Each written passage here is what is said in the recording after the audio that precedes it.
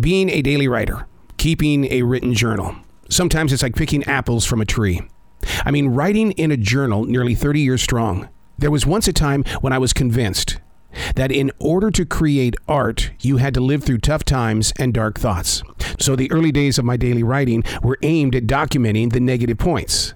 Not a great idea. I mean, really, seriously, there's nothing worse than relying on moments of question and doubt to be your source to bring whatever is going to be creative forward.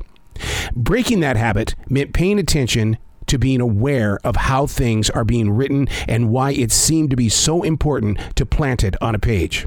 There are no real teachers that come out to say, this is how you're supposed to keep your journal. Some may suggest new seasons of expression, while others will endlessly put into your heart that keeping a journal is very personal, and it's the inner image of your identity. And most people stay away from teaching people how to journal, right? Because they don't want their image in the way that you break down your pages and your thoughts. That means do it your own way. Hey, it's Arrow. This is The Daily Mess, a chronological walk through an everyday world. I am a daily writer, and today it just happened to be, hey, how do you plant words on a page? How do you show up every day and not make it sound like it's the same thing?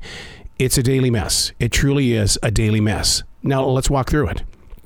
A thought was given to me on Saturday, one that seems to be a lot of weight in the way that I'm thinking.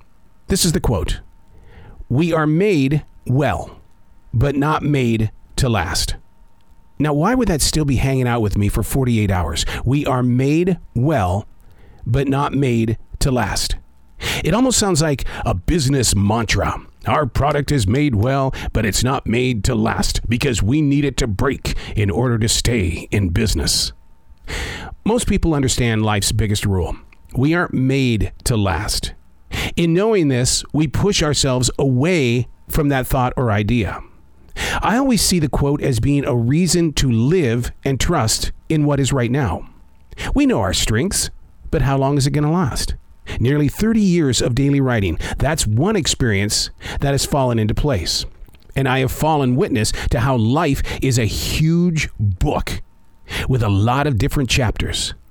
We've had our cliffhanger moments, and how about those great mysteries that are still unsolved? Then one day, we'll reach the final page. Here's my true question: who's going to write it?